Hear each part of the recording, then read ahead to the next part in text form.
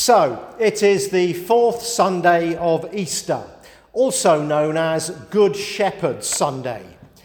Every year on the fourth Sunday of Easter, we read part of John chapter 10, where Jesus calls himself the Good Shepherd, and we read Psalm 23. Now, I don't know about you, but I'm tired of the same old fourth Sunday of Easter sermon about how stupid sheep are. You know that sermon.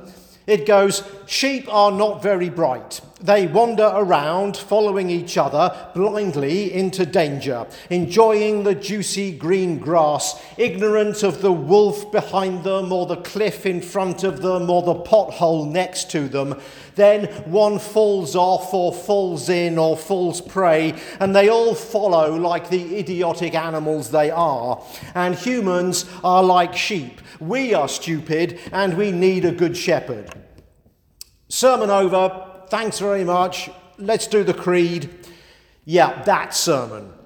I know you've heard the sheep are stupid sermon because I've preached it from this very pulpit several times. But this morning I want to repent of my insulting attitude towards sheep because I've seen the light.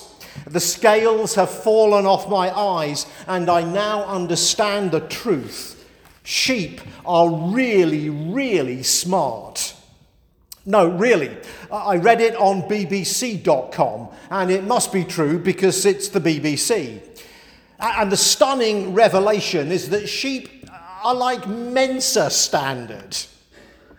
How smart are sheep?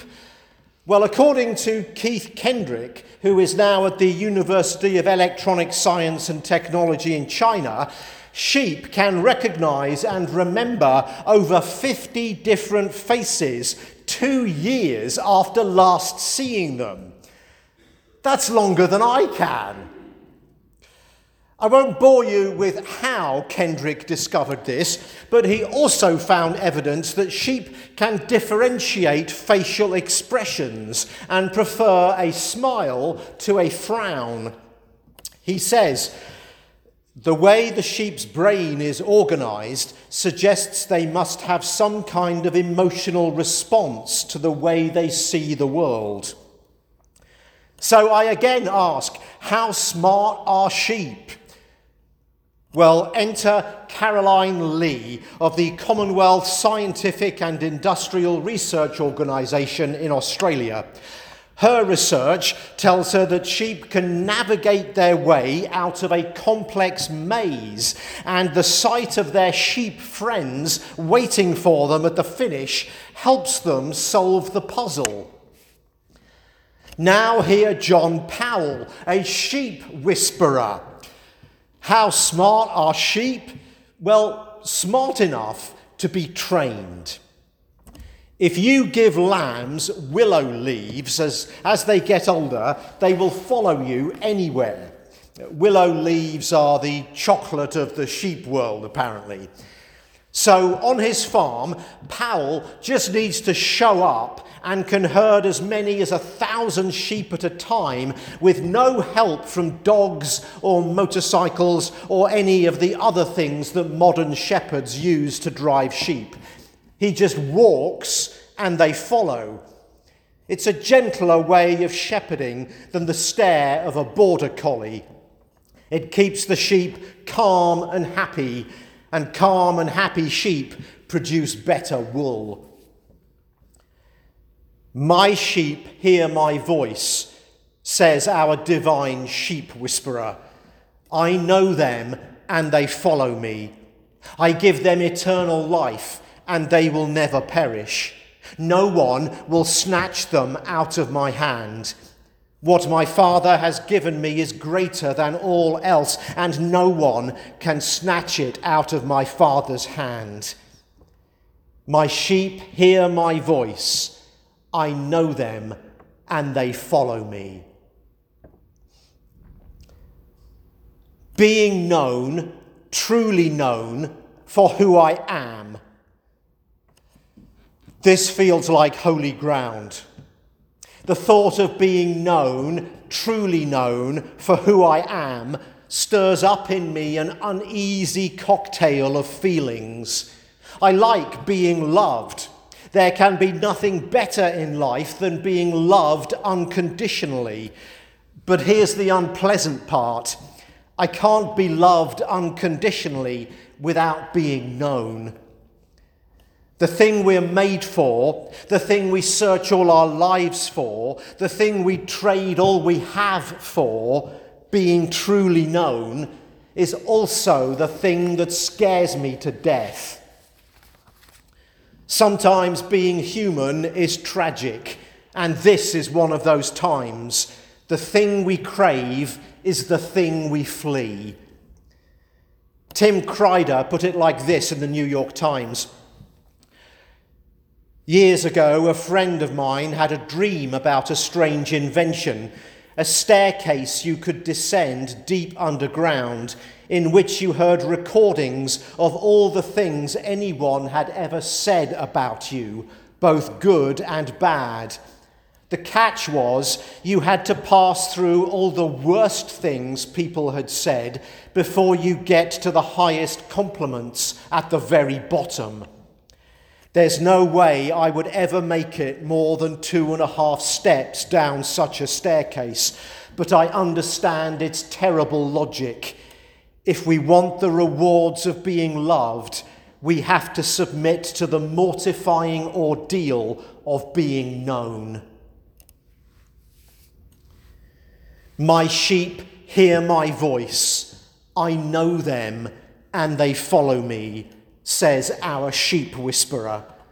In Christ, we receive God's full, complete, and unconditional acceptance. Our Good Shepherd turns the mortifying ordeal of being known into a joyful homecoming with a new wardrobe, jewelry, and a banquet. If only human beings would not run from God out of fear, but let the Good Shepherd protect and nourish and accept us. This image of the Good Shepherd, the sheep whisperer, is deeply personal. So personal is it that for those of us who sometimes struggle with intimacy, the Good Shepherd can also be frightening. Psalm 23 tells us just how personal the Good Shepherd is. The entire poem is just 6 sentences long, yet it contains 17 first-person singular pronouns. I, me, my.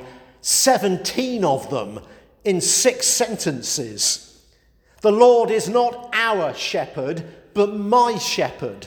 Goodness and mercy won't just follow her in pew 10 or him in pew 8, but me. So, if this isn't a sheep are stupid and so are we sermon, what is it? Well, how about this? Because this is what the Good Shepherd image says so loudly to me. Sheep are vulnerable, and so are we. Sheep have no natural defense mechanisms, no claws, no sharp teeth, no armor. They can't dig holes to escape predators. They don't climb trees to avoid becoming lunch. They can't run fast, and their white coats in a lush green field must be the worst camouflage in all of creation. They don't spray noxious substances like skunks. They don't spit chemical weapons like llamas. They can't overpower enemies by their sheer size and weight. The only thing going for them on defense is horns, and only half of them have those. And in my experience of walking in the English countryside, even a ram with horns will run away when you approach it, especially if you're walking a border collie at the time, which I used to do. So when we graze the fields of Scripture and discover the image of sheep and shepherds, as we do today, we get it, don't we? Human beings are like sheep. We may be smart, but we're vulnerable. Sometimes, despite our big brains, we need rescuing. We're born with fatal flaws. Puffed up with our own self-importance, we think we're in control of our own destiny, but it doesn't take much to show us that we are not. Just when we think we have the answers to life, the universe, and everything, something happens to show us the humiliating truth. We organise our lives to limit the risk of accidents, but we have no power over the laws of nature or the actions of other people. We can predict the weather, but we can't control it. We understand how earthquakes happen, but we cannot prevent them. We can prolong life, but we can't avoid death. We can create wealth, but we are unable to share it so that everyone on earth has enough. We can split the atom, but we are powerless to resist the urge to apply that knowledge in a way that can destroy the planet. There's so much we can do, and yet we remain powerless over ourselves. We can conquer space, but not our hearts. We are armed to the teeth, yet imprisoned by fear of things we cannot even see. We can domesticate all kinds of animals, but we can't tame our tongues. We perform heroic deeds of sacrifice and love, but also act with unspeakable cruelty. We human sheep need a whisperer, a good shepherd, someone who is not just powerful to protect us, but knows us by name, cares for us, loves us, even lays down his life for us. And the promise is this: no one will snatch them out of my hand. God's promise to you is this: no one will snatch you out of my hand. When I was young in my faith, I used to lie awake at night worrying that I'd lose my faith. I'd made the adult decision to be a follower of Christ when I was 15, and that gave me some joy and some peace, but only some. My quiet moments, especially those at night, were often noisy with worry. Am I good enough for God? Has God really forgiven me? Is my faith real, or am I just kidding myself? As the years passed, I learned that God would not let go of me. I enjoyed pleasant circumstances, and I endured times of intense suffering. I achieved some things in life, and I lost some things.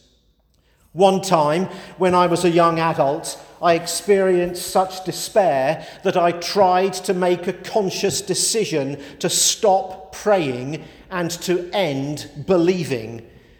But I found I couldn't. Even when I tried to wriggle from the Good Shepherd, this promise gripped me like a vice. No one will snatch them out of my hand. Even when I let go of God, God did not let go of me. And this gives me hope. God keeps his promise and won't let anything snatch me away, even if I think that is what I want. And so when the people I care for make risky decisions, or even become lost in this world of threats to their safety, I'm able to remind myself of this beautiful promise: no one will snatch them out of my hand. And so be encouraged. If there is someone in your life right now who is lost, a loved one who is wandering away from God, or from wisdom, or from love, things may look bleak. You may be possessed with all that could go wrong, but God's promise is sure: no one will snatch them out of my hand. Amen.